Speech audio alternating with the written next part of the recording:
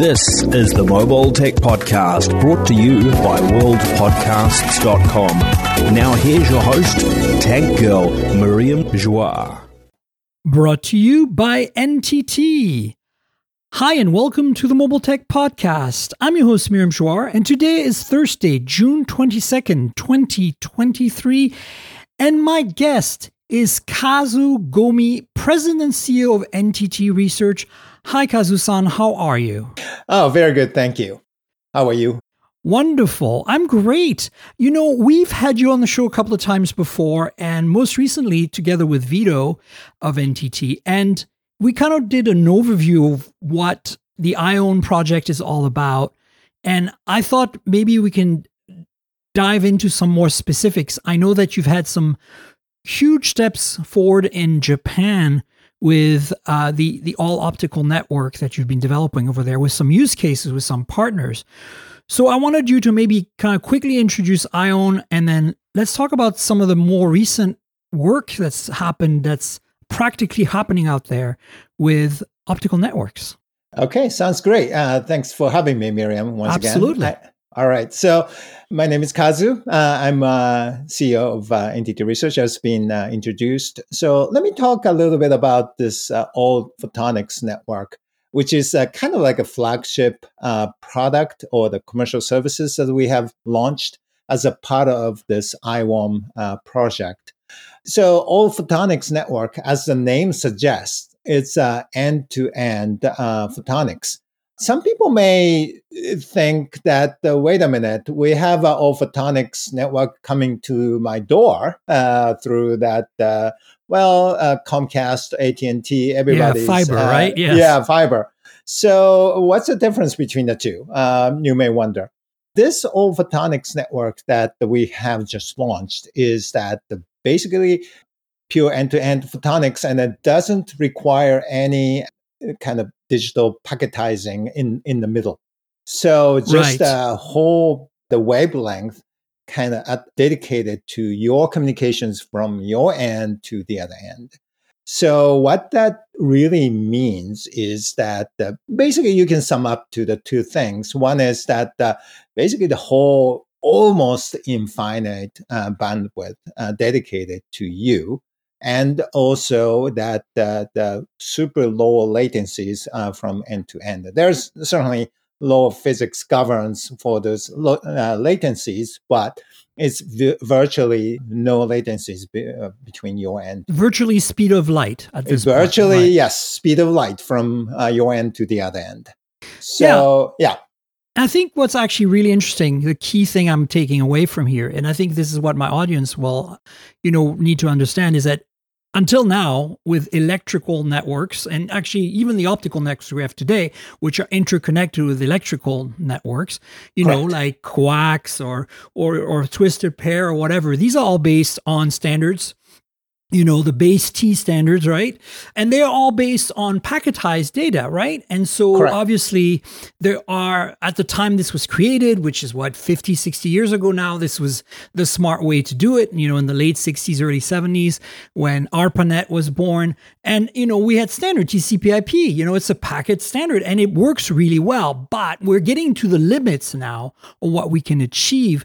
And more importantly, at the speeds we're going now, gigahertz and gigabit speeds, we're getting some serious issues with latency and, more importantly, with heat, right? Power generation from just the heat of the semiconductors, doing all this, translating between layers of optical, electrical, different electrical, conduits like coax or twisted pair, whatever it might be. So I think the key takeaway here is this network is purely optical and has its own kind of interface in terms of sending that data across the fiber in such a way that it reduces, latency even further. And more importantly, takes away this packetization issue in the middle that's power consuming and latency inducing. Is that pretty much what you're talking about? I think you summed it up very well. Yes. So almost infinite bandwidth, and then almost no latencies, and without much of energy consumptions when you look at the entire big picture perspective. So how does it look like from like a topology kind of perspective, is it the same? Is it a ring? Is it a star? Are you where do you have to start finally translate back to packets so that the normal equipment can work? Yes. So at the end of the day, of course, that you want to connect to your phones, computers, and all that, the gadgets that you have, and everything is using a digital computers, digital technology, and with the packets and everything. So those things needs to happen on your end, at your premise, basically, and then you're at the other end of the promise. So there's the minimum. Yes, that has to be involved. But the ones that the information just shoot out from your device and it goes from your end to the other end with the speed of light, basically. Right. So that's what happens. And in terms of topology, is there like multiple modes, or is there a better approach like a ring or star? Or what's the best system that you've come up with for this particular tech? Yeah, we can do multiple different ways, but the current the service that we have launched is a star topology, basically, and we can do a bit of a. So here's the key: you can do the switching from. You can talk to not only just a one person. You can obviously everybody has to subscribe the same service, but we can switch the destinations from based upon all the protocols that we have. And that's, I think, kind of the key, right? This switching now happens optically, correct? Like this is no longer done by semiconductor technology. It's done by optical technology. Yes. And that's crazy to me. Like I can't even wrap my head around how amazingly innovative that is. Yeah. So that's definitely the one step in the detail in a key technology. What happens is the one light's going into your end, and then basically the same light wave coming out the other end, but it could be we can do this sort of like a switching in the middle of the network, but kind of we call it color of light you get into the network may not be the same light coming out the other end, but you are connecting with this person and then dedicated sort of like a wavelength for this. So it's wavelength based, right? Are you literally using different, which is what you're calling colors? Is this visible spectrum? Are we talking infrared? Typically, both? Yes. Going to the nitty gritty detail, we usually use infrared. Okay. That so different wavelengths of infrared, and so you're basically doing a lot of what we're seeing with wireless right now, where certain slices of bandwidth are within a domain, in this case infrared, are being used up by specific nodes, right? Basically. And so that's how you optimize it. And basically you're doing filtering, I guess, to switch, right? Like it's all optical. So instead of, if you want the data to go to only this color, you have to modify the wavelength, and you can obviously do that optically, which is really what this is all about. So it's fascinating to me. Yeah, it is. That in many ways, you're replicating a lot of what we're doing with multiplexing in the digital wireless world today, but you're doing it with a much higher speed waveform, right? Right. And a different domain, which I think is really cool. How many nodes are currently on the star, like connected to the star topology? We are still very early stage, and then just a number of nodes, just less than 10. Okay, like a half dozen. Yeah, okay. Yeah. I mean, you got to start somewhere. Remember how ARPANET started, right? Yeah, like there were 3 nodes or something originally. Stanford being one of them. And anyway, so tell us about the partners. I know you're working with Sony, you're working with Intel, and what part are they responsible for? How is that collaboration going with them? Sure, absolutely. So this All Photonics Network is, like I said, it's a flagship of this IOWN project. So this is not the whole thing that IOWN is looking for. IOWN is, in short, of Innovative Optical and Wireless Network. So it applies to many parts of today's ICT technologies. So in the end, we want to use optical technology much more extensively in the servers or in your computers, or actually in the computation itself. In the future, we should be able to use the optical. So that's a kind of big visions. And Intel, as you can imagine, well, they're the largest chip makers in the world, and they are working with us for creating that technology called silicon photonics that we can implement the optical circuits inside of Optical that chips, basically. optical chips, and gradually one by one. Yeah. And Sony, well, everybody knows Sony. I hope, Yes. I think that there are more of application side that they're helping us. What can we do if those low latencies, large bandwidth, and technologies available? How that our world will be different. So applications using this network, correct? Yes, and of course that they're one of the strong play is the gaming. So they have a very strong gaming platform, right? And so that's, as you can imagine, that's the usual suspect. That what's the application areas that they are looking at? It's a great application. I mean, gaming is obviously requires low latency, high bandwidth, and is quite popular in many parts of the world, including Japan. And more importantly, Sony is a huge player, pardon the pun, in this field. Mm-hmm. And of course, has content, right? You know, the whole point in content distribution is obviously one of the things that networking is used for. Are you also having some business use cases right now with this network? Yes. Okay. Can you speak to that at all? Any other interesting applications being used? Yeah, sure. So probably one of the strongest business case is that data center connectivities for this old photonics network.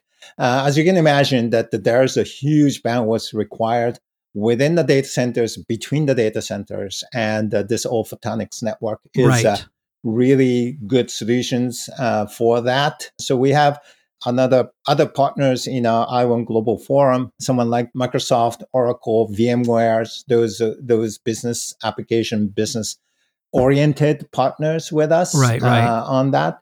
And also other application of this technology is that how to make the server more energy efficient. Of course, and then so on. So server itself. So when it comes to that our partners are extending into like someone like a Dell, are part of them, basically our team in the IOWN side. So so that's what's going on. And again, the common theme is how to apply the optical technology more, I think, extensively, and to bring a new future for our world. Right. So right now, switching is kind of the main application, it sounds like. Yeah. That's the first problem you tried to solve, routing and switching. And now, obviously, the next problem will be to try to create some computational, nodes that actually use optics for maybe some AI or some, data processing on the server side. That way you can stay in that domain, right? That's obviously a huge challenge going forward, correct? Yeah, that's correct. Right. Like, what's realistically a time frame you think where we'll see the first tests on something like that? Is it hard to say, or do you have an idea, right? Is it tangible at this point? I think we will start seeing some of that. So already, like I said, that the old photonics network, end-to-end optical, we launched this service in March this year. So that's already in place. So it's pretty new, actually, right? It's still pretty new, like 2-3 months old at this point. And I think the next thing we are looking for is that the new kind of server technology we call disaggregated computing. So we just connect different pieces of the servers, different pieces of the server, meaning GPU, CPU, memory, storage, all those good stuff. We can disaggregate out of the same box, which is conventional because stuff. You have that efficiency of bandwidth latency from the optical network. So now you can have a computer that's essentially distributed in its basic components. Yeah, basic components, and then kind of optimize it that in terms of the resources that you allocated for your particular applications and what have you. Or for security purposes, if your storage needs to be in a vault somewhere off-site, you can still have the compute happen in a more efficient data center, for example. You could do that. You could do that too. Got it. So that is certainly the next interesting project that everybody's looking at from the hardware perspective. We are looking down a lot of the, as you can imagine, standardizations and the collaborations with the different partners required. I would say 2 to 3 years down the road that we should be start seeing that the early part of the products being available in the market. Initially for perhaps the more like a cloud players type of thing, but it's always coming from there and eventually coming down to the end user. So to get to the end user, it's going to be a little bit longer. Of course. Perhaps that time frame that we had to look at. Fantastic. Well, this is a great way to wrap up. Thanks again, Kazu-san, for being on the podcast and telling us this awesome stuff. I'm very excited about it. Like, I really love how you explain the wavelengths. This is, I think, what my audience will be able to really relate to, because I think, optical networks, when you talk about them, it seems to be such a kind of a pipe dream. And now we have some practical explanation as to how this switching works. It's very exciting. So thanks again for being on the show. Thank you very much for having me. Thank you. Absolutely. And we're back with Adam Doud. Hi, Adam. How are you? I am doing well. And yourself? Pretty good. What did you think of this NTT stuff? Pretty cool, hey? It was fascinating. I did not know how much I could learn from it. Well, that's awesome. We're actually here to talk about this phone that we've actually been playing with for 2 weeks that we have been talking about. Last week I had Narav on and we did the quote unquote podcast unboxing, which was essentially a review because, but today, my dear friends, Adam and I, who both have the phone, are going to be able to tell you about it. That means we can actually talk about things like the camera quality and stuff like that. So those of you on Patreon are probably going to see lots of video of me and Adam brandishing our devices. Brandish. You've got the magenta. I got the magenta, which is baller. And I don't know, I really don't understand how Moto sent Michael the blue one, unless he requested it. I'm talking about Fisher here, Mr. Right. Mobile. Because how do you not send the, what is it? Signature color? The foldable guru, yeah. When they sent it to me, I was like, I don't do a lot of video. I really don't need that. Like, I mean, don't get me wrong. I'm super happy because I love pink and purples, right? But like what? So anyway. The magenta is so good. I mean, I got blue, which is, I've got blue with gaffer's tape on the back of it because it's slippery otherwise. Show me that again. Okay. This is dope. Look at that, guys. This is how when you're reviewing a phone, you don't want to do something permanent. You don't want to spend any money. That's right. Gaffer's tape. And it comes off clean, which is the best. And you can stick it to your shirt and like do whatever photography you need to do and then stick it right back on. It's beautiful. I love it. If you don't have gaffer's tape in your bag, you are making a mistake. All right. Well, so what are your like overarching thoughts on this device? Like what is, I just want to preamble this before you dive in by saying that when I wrote my review and I gave it to my editors, they're like, how can you make this an editor's choice when you sound so negative? And I was like taken aback by that. And I reread my review and I was like, wait, I'm not negative. I found a few niggles that I focused on around the cover screen experience, like specifically some apps not working and stuff. That doesn't mean this is not magical and revolutionary, as Apple would say.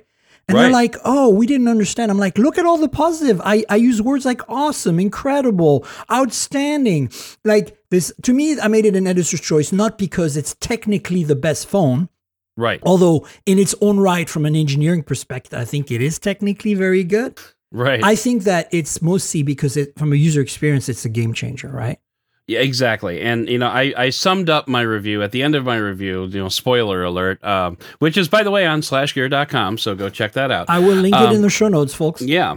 At the end of my review, I summed up that, for the longest time, flip style foldables have felt like a solution in search of a problem. And I believe that in the Razr 2023, Motorola may have actually found that problem and solved it. I think Moto kind of nailed it because they made two phones. Mm-hmm. This phone doesn't solve all the problems. It solves one kind of user's problem. I think the more like power user problem that wants a fashionable, compact. Basically, if you want a small phone flagship like iPhone mini, like Sony compact back in the day, you're going to use this phone today. This is the power compact flagship because it gives you that form factor of compactness with the front screen. And then you can even have that second. It's like two phones in one. But it's not two phones in one like a Fold book style, right? Which is much more cumbersome to use. So then they address the other side of the coin, which is there are people who don't give a crap about the front screen. All they want is essentially a smartwatch experience up there, or even less than that. Just notifications, just, call coming in. This is not you and me. And that's why they made two phones at two price points. That is genius. And I think Samsung should learn from that. Absolutely. I hope that they do. Anyway. Yeah, so we've seen some rumors of the upcoming Flip 5. I mean, obviously we haven't seen the phone itself, and it looks like the cover screen is going to be larger, but I believe that Motorola will hold on to the title of the largest cover screen on a flip style foldable, because I don't think Samsung's is going to be as large. But what I'm dying to know, and what I think everyone is dying to know, is how useful is that cover screen going to be? Is Samsung going to make you shoehorn in their apps and experiences, or are they going to go take the Motorola approach and say, you've got 167 apps on this baby, go to it, go to town, have some fun? Well, you're checking out one of the boxes in our list of items because there is rumors that Google Maps is going to be making it to the cover screen on the Z Flip 5. And to me, this means it's not just one app. Like, it would be stupid to just have one app up there, right? So I think what's going to happen is we're going to see a partnership of a bundled groups of apps from Samsung themselves and from Google themselves that aren't any app like on the Razr. There are apps that are being tweaked and optimized to run well on the cover display because their cover display is supposedly slightly smaller too, right? So here's the thing. I think that's not the solution. And I think that's why what Moto's been doing here is the solution. It's like it's universal access, right?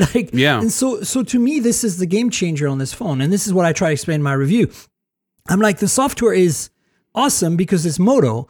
And I didn't even I only wrote one paragraph on that. My editor was like, well, what is so awesome about something? Like, it's a Moto. I don't have to explain this. I've reviewed so many Motos on this publication. This is my hot hardware review. I'm like, just look up every other Moto because I always link back to previous reviews for the software experience because they're all essentially an evolution, right? So then it's like, well, what's left? Like all this cover screen stuff. So I went at length about that. And to me, the little widgets, like the panels, they call them, they're nice, but it's not really that. To me, what they actually should have done is gone full circle. They should have given us a proper app tray. Not like this kind of half-baked app tray that you can't sort, that you have to manually, it's like basically it's like a home screen app tray where sorting is coming, by the way. I talked to Motorola about that. Oh, good. Because I suggested it to them after playing with it in New York. So yeah. So one of my criticisms was if you add like a whole bunch of apps to that app launcher, but then you're like, oh, I can do this app too, and you like go back and add it later, it just kind of dumps it down at the bottom of the list. Well, that's my point, right? So it's not really an app tray. It's more like a home screen because you can rearrange the positions and everything. And so I don't want that. I want an app tray. I want sorting. I want recent apps at the top. Like I think they kind of went halfway, and I don't understand why. Why not give us an app tray? Like an app tray that we can create in terms of content, but an app tray nonetheless.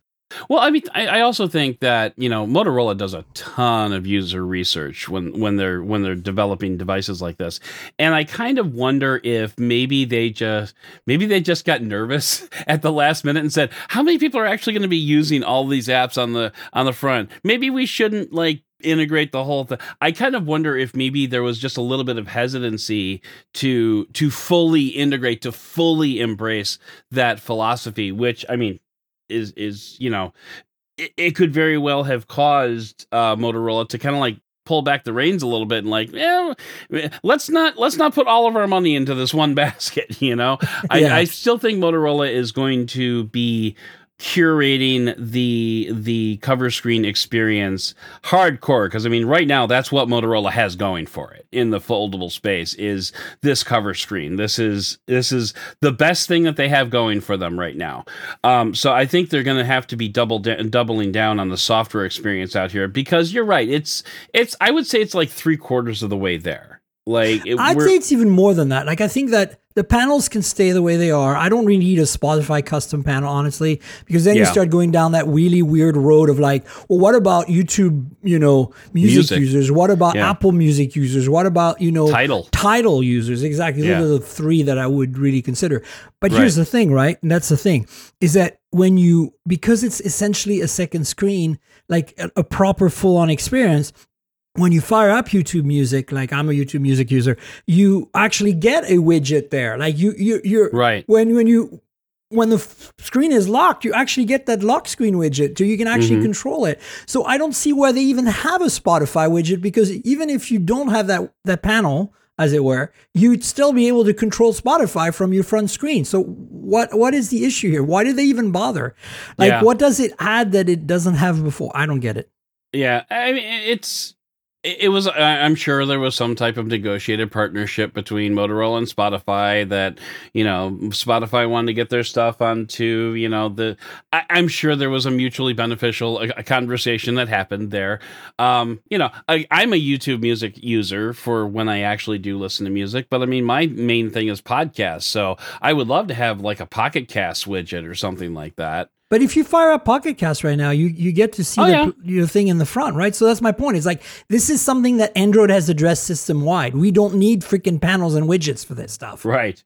But, I mean, it's a way for, Spotify to get its name out there. No, it's the same way as they have, what's the other integration they have? They have another one. I can't remember. Google Fit. Thank you. Well, no, Fit is a Google thing, so it's kind of baked into Android in a way. What I'm thinking more on, there was another complete third party. Oh, TikTok. Well, they have TikTok pre-installed, right? There are two apps that were pre-installed when I always do a screenshot of the app tray after I initial setup. Because I know which apps I force install when I restore from I've got this basic backup I always restore all my review phones from. It's like a clean pixel, like I trust it. There's no wonkiness there.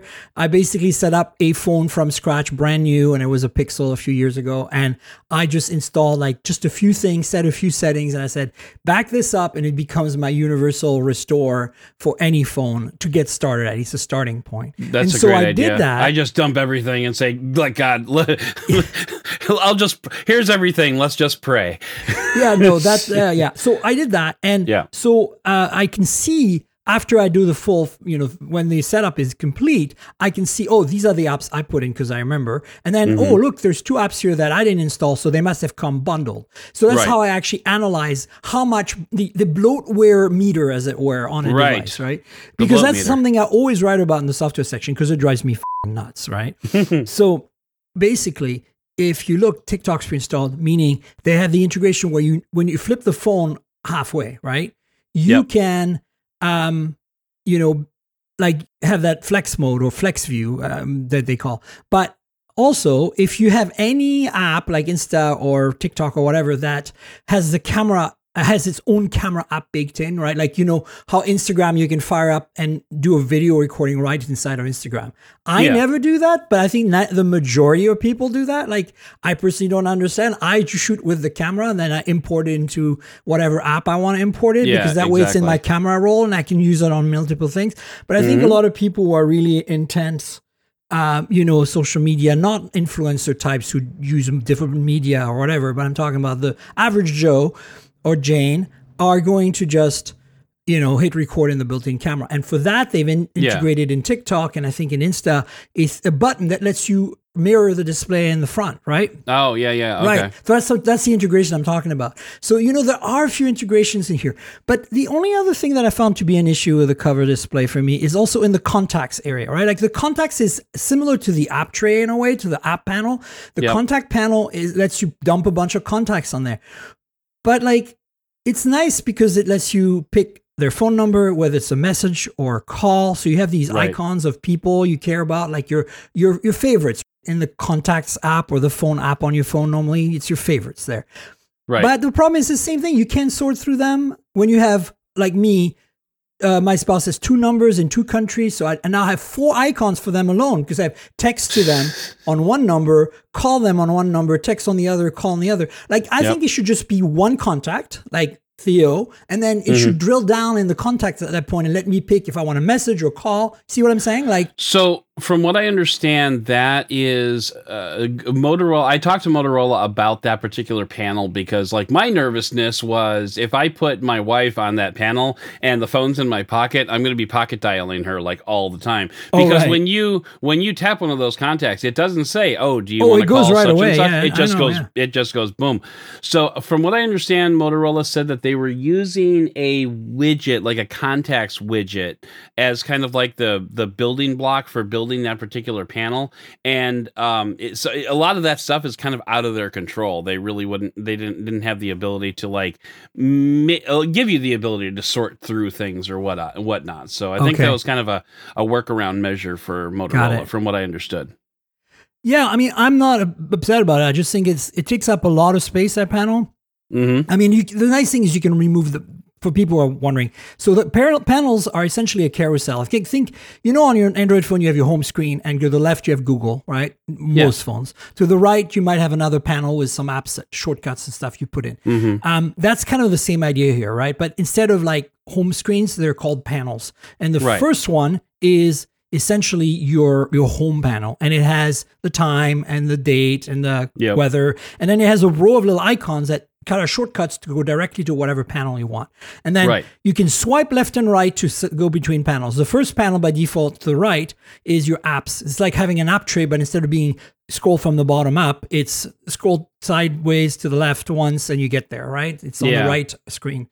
And that's basically the setup. So, then after that, you have the contacts. I mean, this is the default, right? And then after that, I think there's a weather, and then there's a calendar widget, and they're essentially a widget. And the calendar, for example, same thing, is not very useful, right? Like, you can't like tap on a contact. It doesn't open up the calendar app and bring you there, etc. Right? There's a bunch of little things like that I think could be optimized. But it's not about the panels to me. The panels, I don't actually wish it didn't exist. What I'm trying to say when I say I want a real app tray, why didn't they replicate the home screen on there? Swipe to the right and you get Google News, right? Like swipe to the left and you can create another panel and maybe put some widgets on these panels and you have your own panel set up, as it were, right? Like it seems like, as you said, they're 3/4 of the way there because they put like this kind of like, Samsung Galaxy Z Flip like, or Oppo Find N2 Flip, like, widget interface there. And then we'll give you an app tray and you can run any app. And then when you're actually running apps, right, you have a task manager. You can literally like kill apps. Like it's like a normal Android experience. Like, I'm like, why didn't you just go full balls here? Well, I think I want to say that it's probably an accessibility issue because the main audience for this particular phone isn't necessarily like people like you and me who's used to this kind of stuff. I think the paradigm that's out there right now is if you have a cover screen, you have widgets, and then you can operate within the scope of those widgets. Now, one of the widgets that they give you is an app launcher, which means you can launch any damn thing you want, which is great. But at the same time, I think a lot of people are going to be like, oh, what can I do with this cover screen? And I think this is a real good introduction to that. And then like the nerds like you and me can go farther than that. But I would like to see, I like what you're saying is if they could just replicate your home screen on this cover screen so that you can have a widget and, an app drawer and, like you said, Google News feed off to the one side. Like if you swipe from the top, you get the quick settings. It's there. When you have multiple apps running, there's either use the gesture pill or use the gesture buttons, whatever your preference is. You still have your multitasking. You have like so much similarity, but then they kind of gimp it. I hate to use that word, but it's the best thing that popped in my mind right now. Nerfed it. They make it worse by not giving you a full app tray, by not letting you run the settings app on the cover screen. Have you noticed that? Right. Yeah, I did notice that. That's by not really letting annoying. you run Google Photos on the cover screen. You can't run Google Photos. But no, this is actually, I drilled down into this a little more. You can run Google Photos on the cover screen, it turns out. Okay. Partially. You fire up the camera and you preview a photo by tapping on it, like look at a photo you just took, right? Mm-hmm. You're in Google Photos.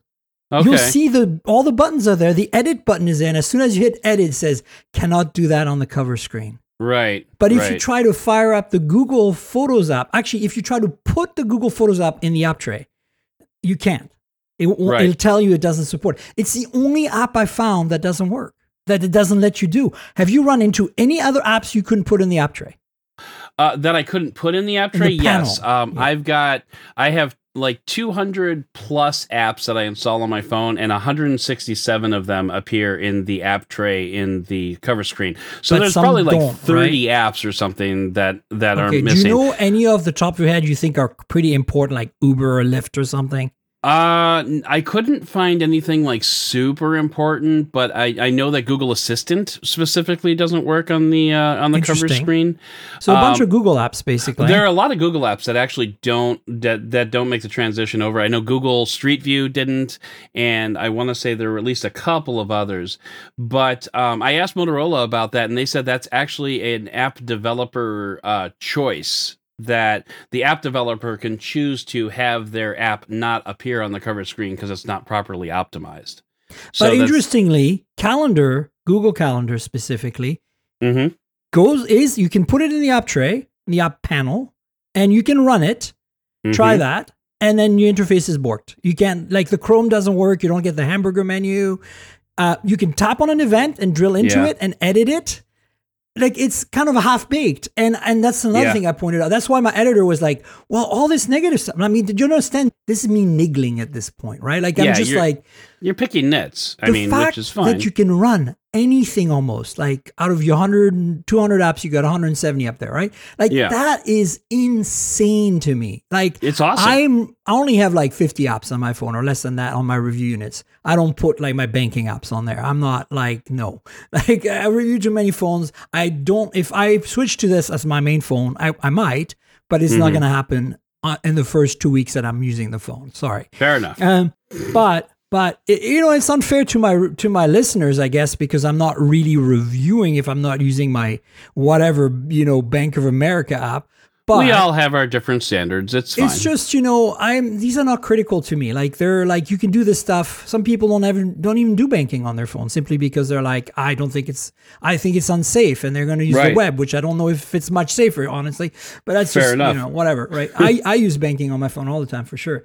But here's the thing, like, this is a game changer that you can run these apps, that you have the quick settings, that you have the multitasking, that screen capture works, everything. It's just Android. Like, there is no BS here, basically, other than a few little niggles we just mentioned, right? Yeah. And it's a game changer because when you're running on the front screen, you have a screen that's literally half the size. It's using half the power. So your battery life benefits. It's also, you can use it one-handed. You can reach every corner of the screen on a normal hand, right? Yeah. And you can do it, because it's a little thicker, it fits in your hand like a pebble, basically, like, like something a little more, what's the word, like substantial than a regular phone. And as such, you're not going to drop it as easily. And like, there's so many benefits to using, like, there's still enough friction there for you to get really serious, you know what I'm saying? Yeah. But you can get a lot more serious than you can get with widgets. Like, you can reply to a text message. You can, fire up a Telegram message to someone. You can, do a quick little something that you need to do. You can sort through your email, like properly, like starring, like deleting, like archiving, like labeling, like the stuff that because we get so much email, and a power user that's a business person would feel the same way. It's that's what I'm saying. Like, if you don't want any of this, like, we have some of the people we know, right? Some of the journalists and creators we know, they're like, I don't get this. What's the point of this?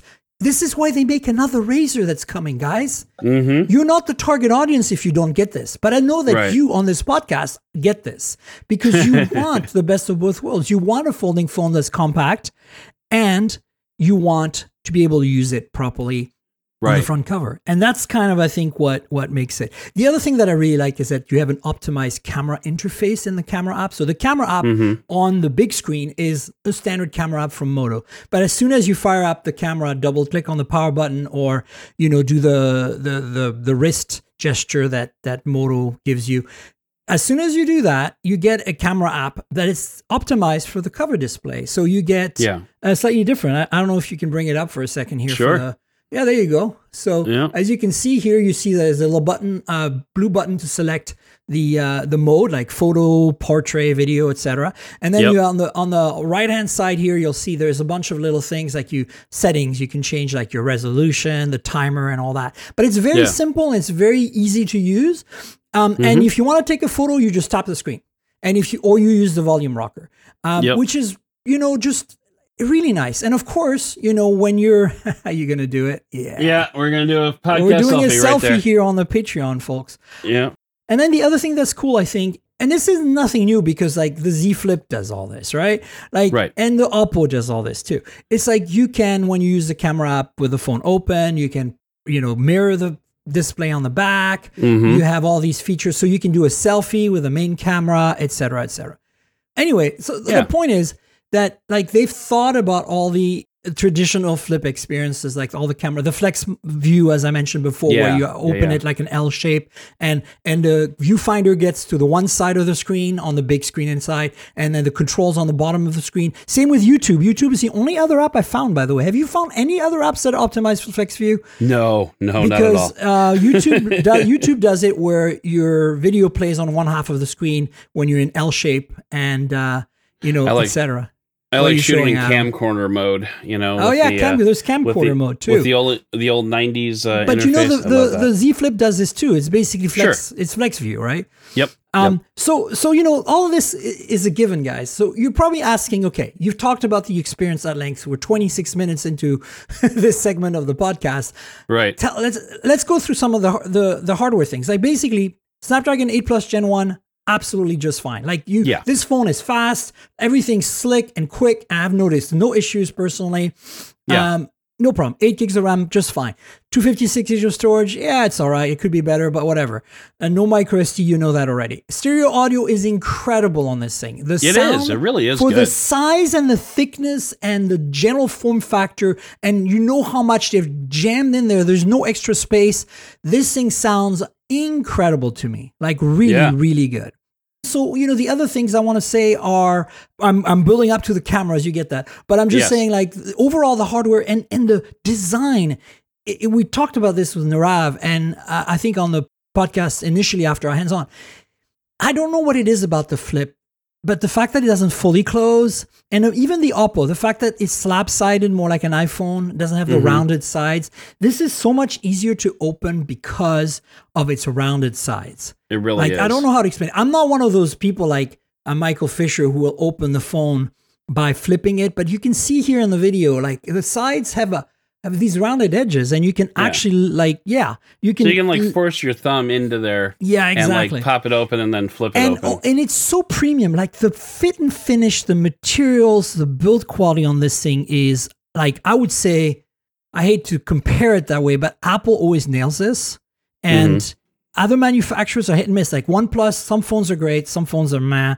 They're all good, but they're not like, there's definitely a range of consistency in the build quality from device to device, not on the same device, from new device to new device. Like you compare OnePlus 10 Pro to OnePlus 11, and it's like, there's slight differences.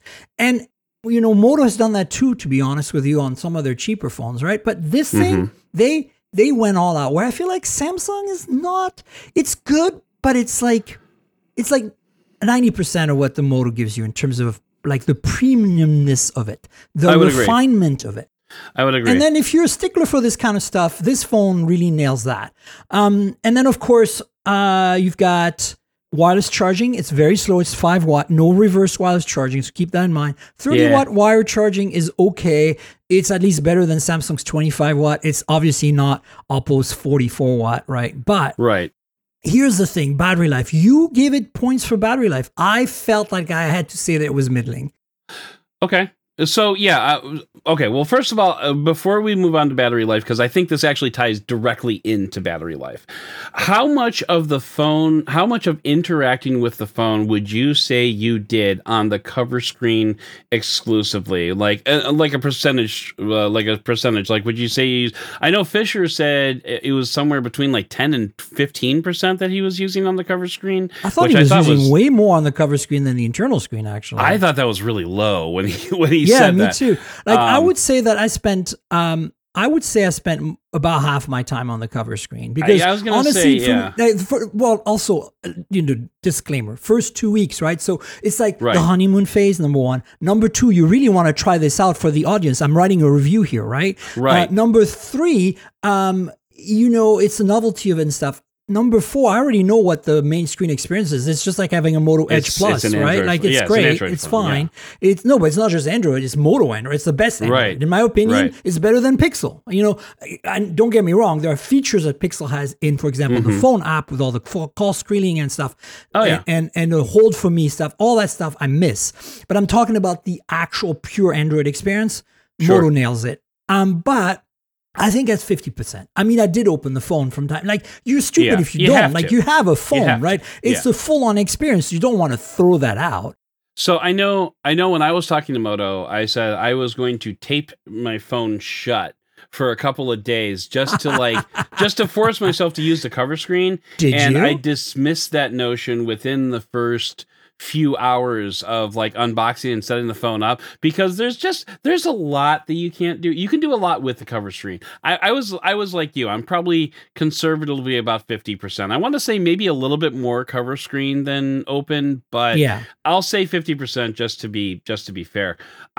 I wanted to tape this phone shut and just use it with the cover screen, and you just can't do it. There's just without some access to the settings, you're kind of screwed, to be honest with you. Well, that, and you kind of need like a second phone or another computer if you want to like get other stuff done. Like I'm trying to think of like specifically, like I know there's a few games that I play that don't work well, like because they're like word games and they're like shrink down to that teeny tiny size and you can't type properly.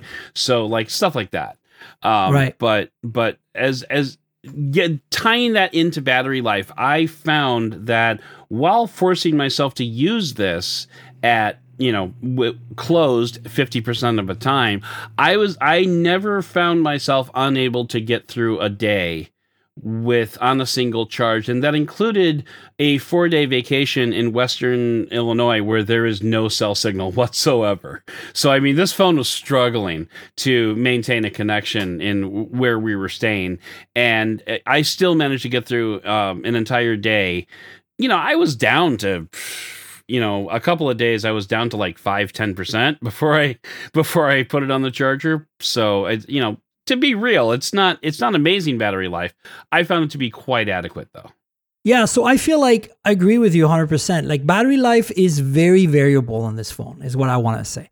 It's like if you're using the big screen a lot, yeah, you're going to be struggling a little bit, I think. But I agree with you. I was getting a day with mixed use, and my mixed use, I'm estimating, was 50%. A day, no problem. 2 days, absolutely not. This is not a Moto Edge Plus, right? Like, you know what I'm saying? Battery life on that thing was crazy baller. But also, Snapdragon 8 Plus Gen 1 is very efficient, and these displays are OLED, and they're very efficient too. And the front panel is smaller, and so there's less to drive in pixels-wise, but also it's not LTPO. Whereas the inner panel, when you fire that up, yes, there's more pixels to deal with, but that thing can refresh at 1 hertz.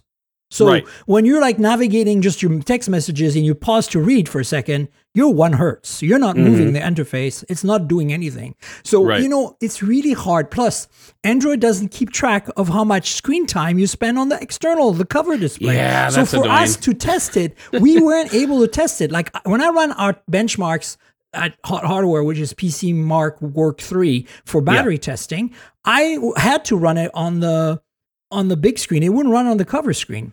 Okay. So my numbers, but in a way that's good because my numbers compare well with a normal phone, like an Edge Plus, right? So I can, or a Pixel or a Samsung. So I can actually look and go, oh yeah, okay. So I got like 11 hours and 44 minutes, which is way better than the 8 hours and a half or something I got from the Z Flip 3, for example. Because I never got the Z Flip 4 to review, so I never got to benchmark it. I can look up on a database. We have a database of hot hardware that had all that stuff in it. Okay. But I remember from my own review, like 8.5 or something to 11.5.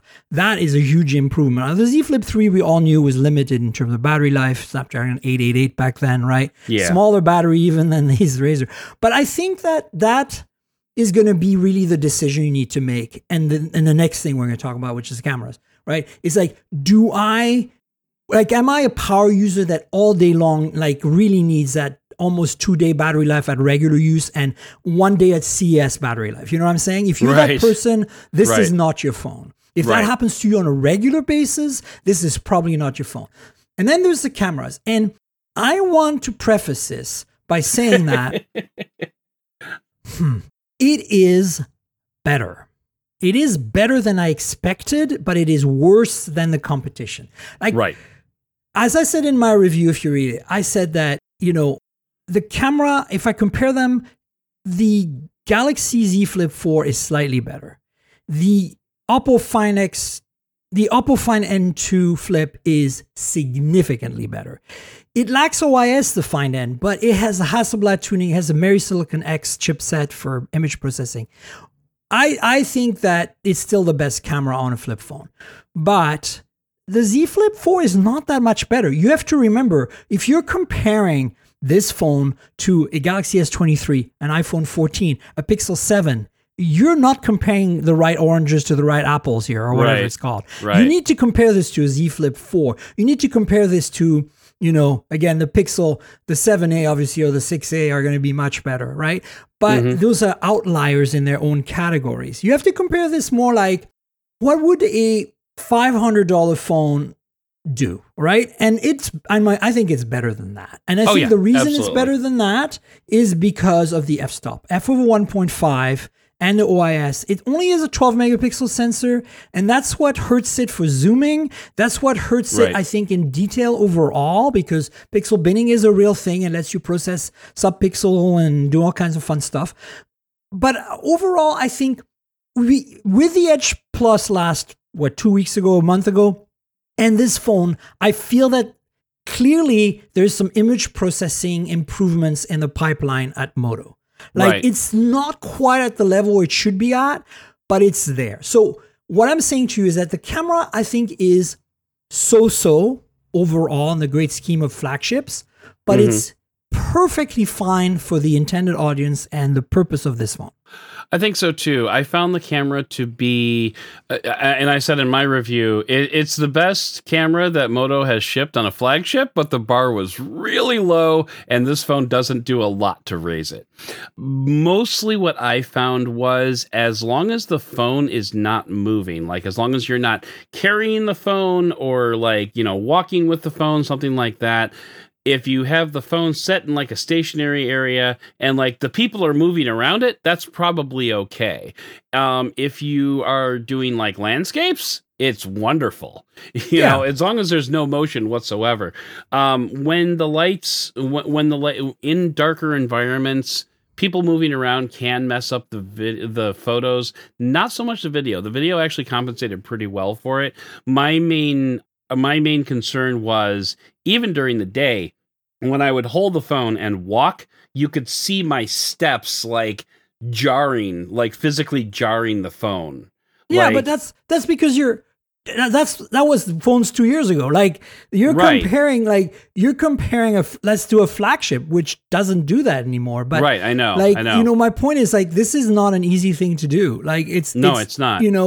Even an iPhone will, if you don't have, I think maybe the 14 does it okay, but I think go back to a 12 or a 13, you're going to see that same thing. Oh yeah, absolutely. You're going to see that on a OnePlus 11. Sure. Brand new modern not phone. As much. So I see it more in low light video. Low light is terrible. Video, but I don't see photography, but video, right? Yeah, and I don't see it in daylight video on any phone except for this one. Okay. So, and it also gets better if there is a subject in the frame that you're following, because I think then the software processing is able to focus in on that subject and say, okay, this is what we're working on, rather than this abstract, things are going past the camera lens and we don't know, what's all this stuff supposed to look at. I mean, basically what I said in my review was, if I'm Motorola, I'm putting every single dollar of R&D for the next 2 years into camera and camera processing, because everything else, and we've already touched on this several times during this podcast, everything else with a Motorola phone, the software, the hardware, the build quality, it's all great. We just need to dump money into the cameras and get those up to speed with what other flagships are doing these days. And my God, Motorola would be just in a powerhouse, and it makes me hurt so much because I want Motorola to be great. Motorola kind of like, they're a hometown company for me, but they're also, Motorola is also one of those mainstays, like one of the ones that you kind of always go back to, like, I really like using these phones, and I just wish the cameras weren't so bad. They're basically like the Cubs of the mobile world. Like, you want them to be great, and they just aren't. But especially when it comes to cameras. Better, though. Yeah. I feel like there's an improvement this year with the Edge Plus and this phone specifically that actually bring it to a usable, like, I'm not wanting to throw the phone at the wall. This is making good photos for me, for most 100% uses. agree. 100% agree. So we're just being critical here compared to like the state of the art, because this is $1,000 phone. And, even, what is it, $350 right now, the Pixel 6a, I think you can get it for like really cheap, like is cheap. going to beat this thing, right? But it's the only thing it's going to beat this thing as, the reality, right? Mm-hmm. So just keep that in mind, guys, right? Like, this is the thing. This phone does so much more.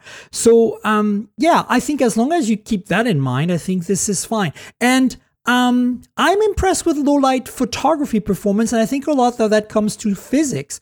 F over 1.5, 1.4 micron pixels on 12 megapixel with OIS. You can't, like, the hardware is set up by, default to be good. And then the image processing doesn't have to do too much work, right? Right. Now, night mode doesn't help a lot, because without night mode, I kind of feel this thing is a little in the weeds in terms of low light performance. It's too dark, right? Like, and then, the other things I've noticed, inconsistencies in white balance and exposure. Overexposure is a problem. The ultra wide is, the ultra wide is also the macro, so it has autofocus, which is nice to have autofocus. But here's my experience, and I keep saying this to a lot of manufacturers, especially companies that make phones with 50 megapixel, 48 megapixel, or higher cameras. You don't need to have a macro at all. You do 2x or 3x punch in, pull back, or pull in even, up to a certain point, you still focus fine. And you get this natural creamy depth of field using the main sensor. You get really a high quality, macro. I actually did a comparison. If you look in my review, look at the image gallery, which has all the images I took. And in it, you'll find 2 pictures of a Canadian loonie, the $1 coin. And one was taken with the macro, and the other one was taken at 2x with the main sensor.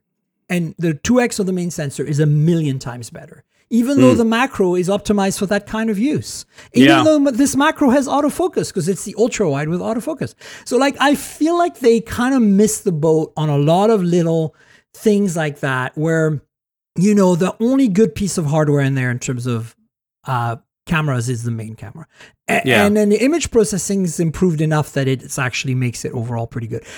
The selfie, the front camera, when you open the phone, like the main selfie camera it's a selfie camera. It's fine. You're better off just using that main 12 megapixel sensor, closed, and use the cover screen to take a selfie, to be honest. Agree. Although the field of view is different. There's a lot more of that kind of like pointy nose vibe to using the 12 megapixel than there is to use the selfie inner camera. The inner camera is optimized for faces, so it does a lot of lens distortion correction in software to make you look less, pointy nosy. So that's one thing to keep in mind. But overall, look, these are, again, we're niggling here. Like, okay. Yes. All I'm saying is that it's nice to see Moto make progress. And for the packaging of this phone, like how little space they had to make cameras work, I think they did the best they could.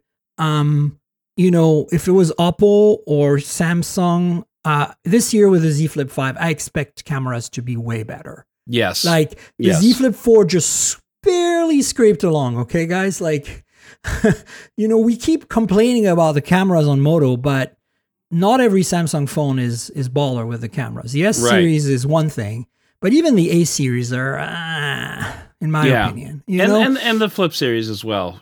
Yeah, definitely left something to be desired. But I mean, again, you were getting a phone that folded in half, so really didn't have much to complain about, to be honest. Right. Any final thoughts before we jump into the news here? So there's a couple of things that I can say. First of all, this is probably the most fun I've had reviewing a phone in a long time. I very much enjoyed my time, despite the fact that the cameras were just okay. I was actually okay with it, with the cameras not being more than just okay because of the rest of the experience. Right. So, yeah. I agree with you. Yeah, I feel the same way. I think they made a phone that is the best flip phone on the market until next month, and at least until next month. But look, you got to think beyond that, because the Samsung software is never going to be as good as Moto's. I believe you are the correct. hardware is pretty great. Now, spec-wise, I think we know that Samsung's going to get an 8 Gen 2 in there. We know they're going to get better cameras, and there's no doubt there's those two things. If you want specs and camera quality, the Z Flip 5 is the one you want to wait for. But in terms of user experience, what you can do with the cover screen and the general software experience, I still think that if you're looking for a flip phone today, you should really seriously look at the Moto, because it's going to be fine for another year. Okay. Yeah. And in terms of the Flip, I mean, in terms of the upcoming Flip 5, Samsung, the gauntlet has been thrown. So you really need to respond to this phone, because if you don't, I think that Samsung is going to be unpleasantly surprised with what happens. And the results, honestly, are you're going to speak for themselves, because they won't have any time to change anything. That Z Flip 5 is being, pretty much dead in its tracks of final. It's done. Yeah. But also Samsung has the advantage of the retail channels, and they're going to sell no matter what a lot more than this Moto, right? Right. And that's the thing that sucks for Moto, right? But I'm just saying, for you, if you really want a flip phone, you try to decide the Z Flip 5's coming, this is coming.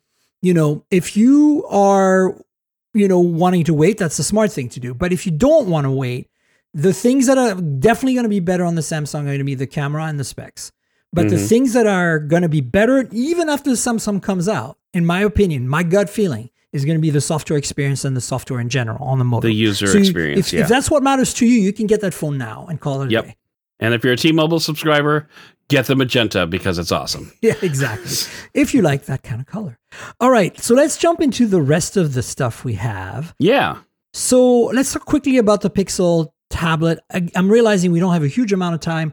What are your thoughts on this device? I'm going to link to the Verge's review. I'm picking the Verge here not because of anything specific. I often pick the links in my show notes based on the authors of the reviews. But in this case, I didn't find any reviews that was like, I want to pick this one over that one, right? So the Verge is generally a pretty good reference. Dan Seifert here in this case is a friend of mine. I trust him. So what are your thoughts?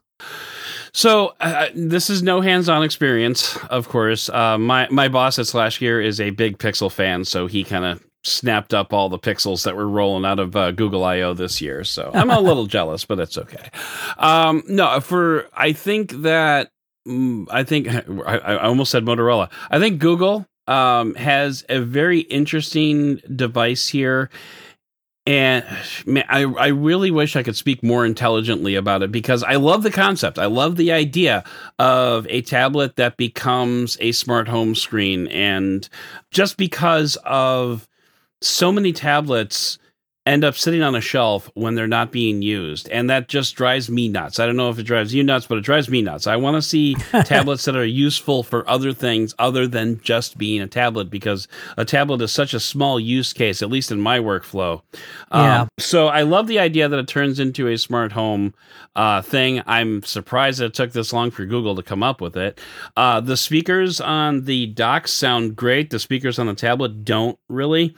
There's some questionable battery life, but I also think that if this device is meant to live on a dock, it probably doesn't matter about the battery life. But at the same time, if you're going to get a tablet, you probably want to get a tablet that you can travel with. So then battery life becomes a bigger concern. Overall, I think it's a little bit overpriced for what it is. but at the same time, you know, I like the idea of the device. I just don't have practical hands-on experience to see how it works. From what I've seen from reviews and from what I've read, you know, videos and written reviews, it seems like Google nailed a lot of it. But I also think that Google Assistant has become progressively worse and worse over the last couple of years, which is not a great thing when you have a tablet that's trying to, you know, live on Google Assistant.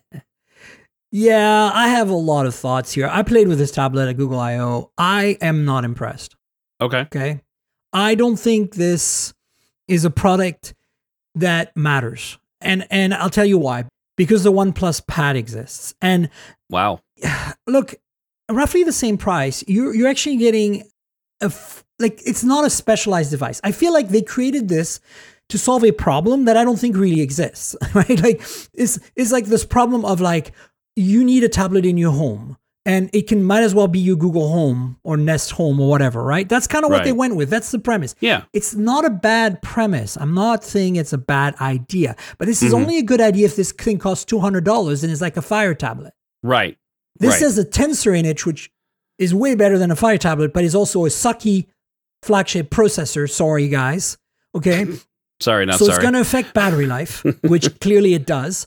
You know, it's got no keyboard and pen accessory. How do you make a tablet without that these days? I'm sorry. To me, a tablet is an utterly mobile device. Yes, it lives in your house a lot, but the reason cheap tablets like the Fire exist, like these other devices exist, is because, you know, you are using them. They're Netflix boxes. To your, exactly. You use them as the interface to your your streaming apps. To your world, like to your home automation world. So to me, it's like, what were they thinking? Like, this is at this price point should have a keyboard and pen accessory. Now I hear there's rumors it's coming, but it's too late now. Like you define what this product is, and for what it does, what it's supposed to do in the home tablet that watches Netflix and lets you use home automation, that docks, the dock concept is great. And it comes with it, which is also great.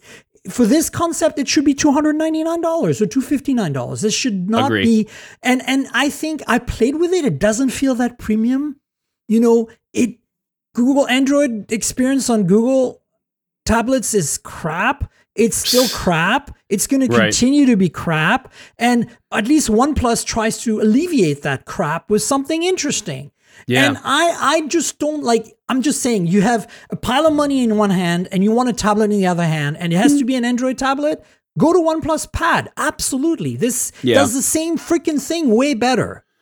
I would say so, unless you're looking to, replace your Lenovo, your Lenovo smart screen, which I still have up in my kitchen. Oh yeah, so I need to pick up something to replace that. Probably just get a new Google Home or something. But I like what Google's trying to do. I just think that the execution was flawed, like so many of Google's projects. And honestly, this product doesn't feel that nice and premium. Like the Pixel phones feel really good. And they've competitive. This thing looks like just a cheap piece of plastic. It's not, because it's like a polycarbonate over a metal frame or something. It's really it's an aluminum back, well isn't done. It? I don't think so. Oh, really? I swear I read that somewhere. It is aluminum covered in plastic. Kind of like, remember back in the day when the Pixel 4 came out? Okay. 5. It was the 5. The 5. Yeah, remember the 5? I remember the 5 very well. It's that exact same. This has the design language of the Pixel 5. It feels like they started working on this back then. They probably did. And it finally, like, popped it out of their freaking butt, like at I/O just now. Yeah. And didn't really think much about it when they did it. You know what I'm saying? It just doesn't feel like a thought out product. I don't get this. Like, I played with it. If it had been luxurious and nice, I would have been like, okay, great. And if it if the marketing was focused on this home tablet, and I said, but we also have a keyboard and pen because, hey, it's a tablet, it's a computer, you can use it on the go because it's a mobile device, I would have said, okay, great, you thought of it, but you're really marketing it as a home thing. I got it. I get what you're doing. But in this case, it's so specialized. No, just no. I'm sorry. Yeah. No, I agree. There seems to be a lack of follow through with this. Like it's like a lot of things at Google, to be honest. It seems like they just figured they'd stick a Google sticker on the back of it and it'll sell, because of course it will, because it's Google, because we have all the money. Speaking of Google, I just want to point out that I finally have one of these. Oh, hey. The Pixel 7a has landed. Thank you to the T-Mobile folks for hooking me up. I appreciate it. Look, it's about time that I had one because, well, you know, Google's not sending us anything. So, yeah. Geez. Anyway, so, you know, stay tuned for my thoughts on that, finally using this phone. And then, of course, who knows when the Google Pixel Fold is coming? I haven't heard anything. I know some people have them, but whatever. We'll see what happens on that. Yeah. I'd love to get my hands on one. I have requested it. Let's see what happens. I have very low hopes, and I'm not spending that kind of money, folks. I'm sorry. Yes and yes. Right? Agree and agree. All right. So other news this week that are interesting. I picked a few things. Yeah. OnePlus V folding phone renders leak. Oh, that looks nice. This is the first time. It looks a little bigger than the Oppo Find N series. You know, so I've been going by the assumption, and this is before I want to preface this. I'm going by the assumption that OnePlus is going to make an Oppo Find N3. You know, their own variation on that, right? Yeah, I was kind of working under that assumption as well. That little compact form factor, you know, that small book style fold factor. Yeah. But this, from the renders, look like it might be a slightly bigger thing, more like in line with the Fold, you know, the Pixel Fold or the Z Fold, right? Yeah, yeah. So, I'm disappointed about that too, because I was really hoping for that OnePlus would go the squat method, just because I kind of. I having never used it, having had no hands-on time with it, I find that I should mention I do have Z Fold experience, but I don't have Find N experience. But I find the Z Fold to be a little bit too narrow, and so I would like a more spread out feel to it. And I was kind of hoping that OnePlus would bring that, and it looks. I mean, based on these renders, this feels more Z Fold like rather than Oppo Find N, unfortunately. So I'm still holding out hope because this is just a rumor. So I'm holding out hope. This is just a rumor, like a leaked render. I think it's true. I think it's definitely CG. I think but so it's too. Yeah. I think it's not like. I think this came from the source because it's on leaks. That's why. Right. Yeah, it's very credible. I like the look of the back. I like the look of the camera pod. I like. Yeah. Let's talk about that real quick.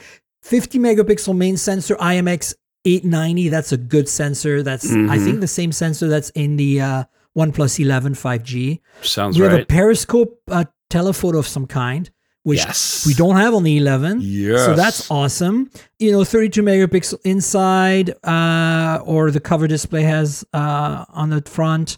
LTPO AMOLED, 120 hertz refresh. That's all the cover screen stuff.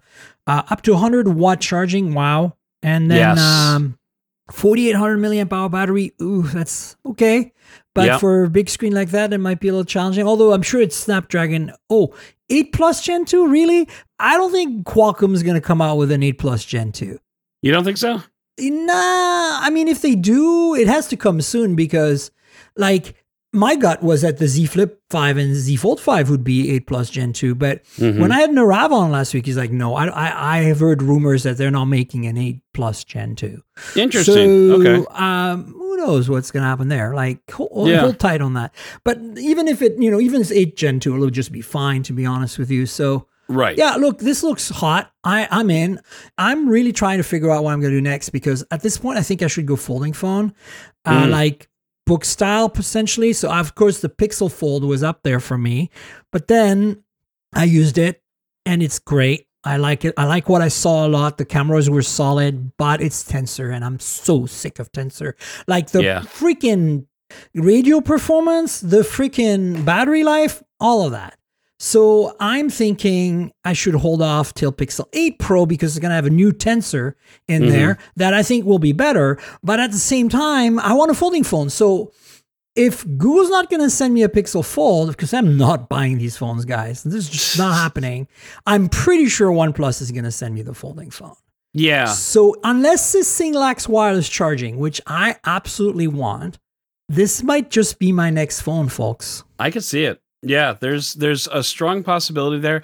What I'm really excited about is the idea of the periscope lens, because one thing that folding phones typically have not had, it has been really great telephoto, and I'm a telephoto fan. Me too. So I'm really looking forward to that. And not to mention, OnePlus has gotten really good at cameras over the last couple of years. Like OnePlus was bad up until probably the OnePlus 9. Well, it's because they've inherited all the Oppo stuff, right? And Oppo has a really good imaging pipeline. So right. And so I'm really excited. This could be a really good book style foldable with great cameras, and that is very exciting to me. And I know that, as far as I know, Slashgear is going to tap me to review this. So that's my understanding at this point. Yeah, I'm definitely reviewing this for Hot Hardware. So stay tuned, folks. I'm excited about this one. It's just a lender. It's just a leak. We don't even know if it's real, but I feel like it is. The last thing that's interesting, and I'm just going to mention this because we have to wrap up, is interesting little bit of news. Qualcomm actually reached out to me about this. Sony did not, but Qualcomm did, and said, hey, we are going to be partnering with Sony for a tighter collaboration on their phones, basically. Great.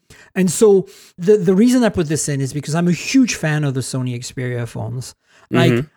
As a photographer, for me, they really do it. A lot of people, I think, shouldn't buy these simply because they still don't have enough mash the button and get good photos me included going on, right? Me included.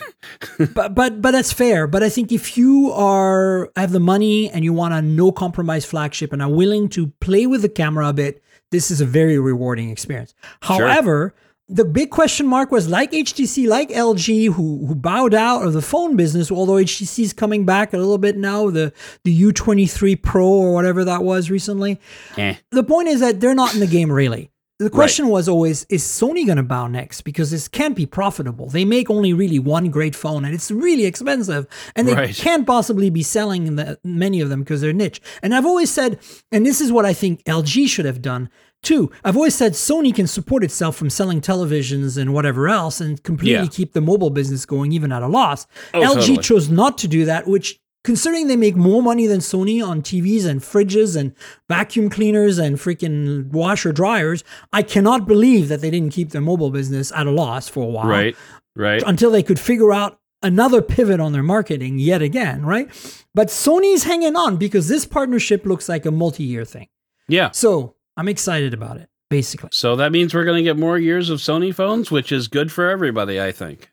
And more importantly, maybe there will be finally an Xperia 1 series, like the top of the line, that has a mash mode on the camera that is actually good. That we actually are going to get an experience out of that is awesome, We can hope. On that note, I want to wrap it up, and I want to let you tell the world where they can find you on the internet. So normally I would say you can find me on Twitter, and you can still find my profile there. It still exists. But it's at Dead Technology, but I'm also at Dead Technology on Blue Sky and T2. I'm trying out both of them to see which one's going to stick. And Instagram, I've been doing a little bit more of that recently, a few TikToks here or there. That's benefit of the Doud, though.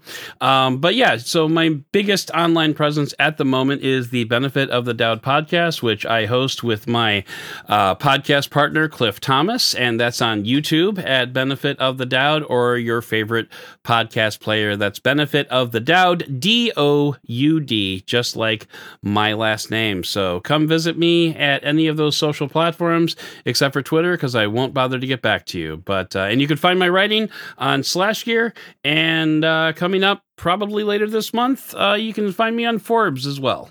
Oh, great news. Awesome. Yeah. And folks, you know where to find me on the internet. I'm at Tankgirl. That's TNKGRL. So I'm still on Twitter. That's also my handle on Instagram and my handle on Blue Sky.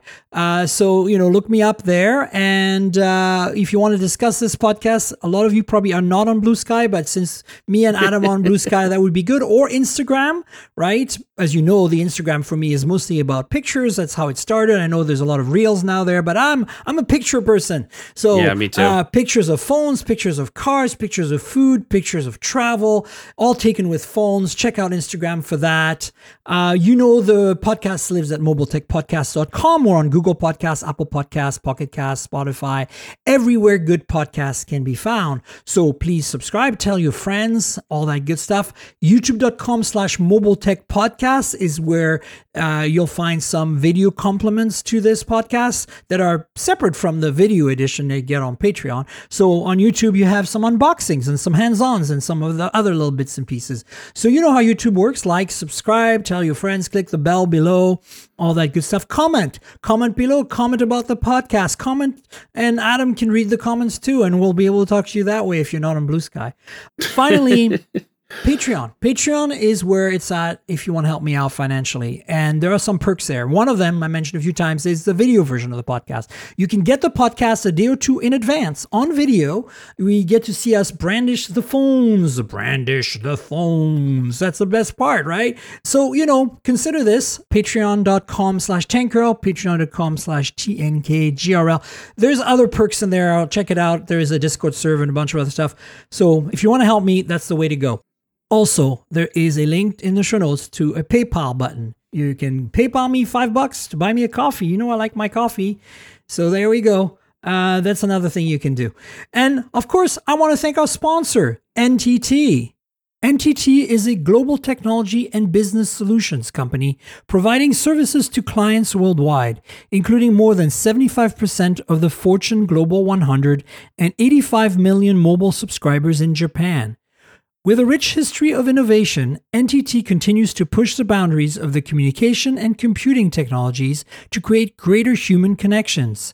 These innovations advance technologies across artificial intelligence, photonic networks, digital twin computing, quantum computing, renewable energy sources, cryptography, Open RAN, Web3, and immersive XR technologies.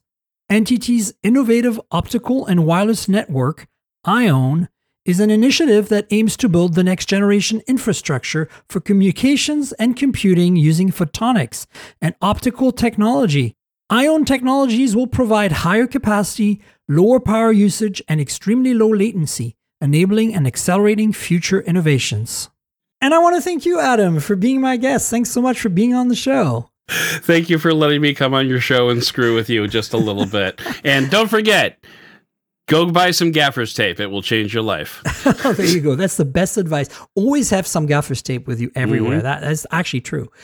So thanks again, Adam. And of course, we'll have you on the show again at some point in the future. And folks, we'll have another podcast next week. So stay tuned for that. Until then, cheers, everybody. This has been the Mobile Tech Podcast with Tank Girl, proudly presented by worldpodcasts.com. You can visit us online at mobiletechpodcast.com.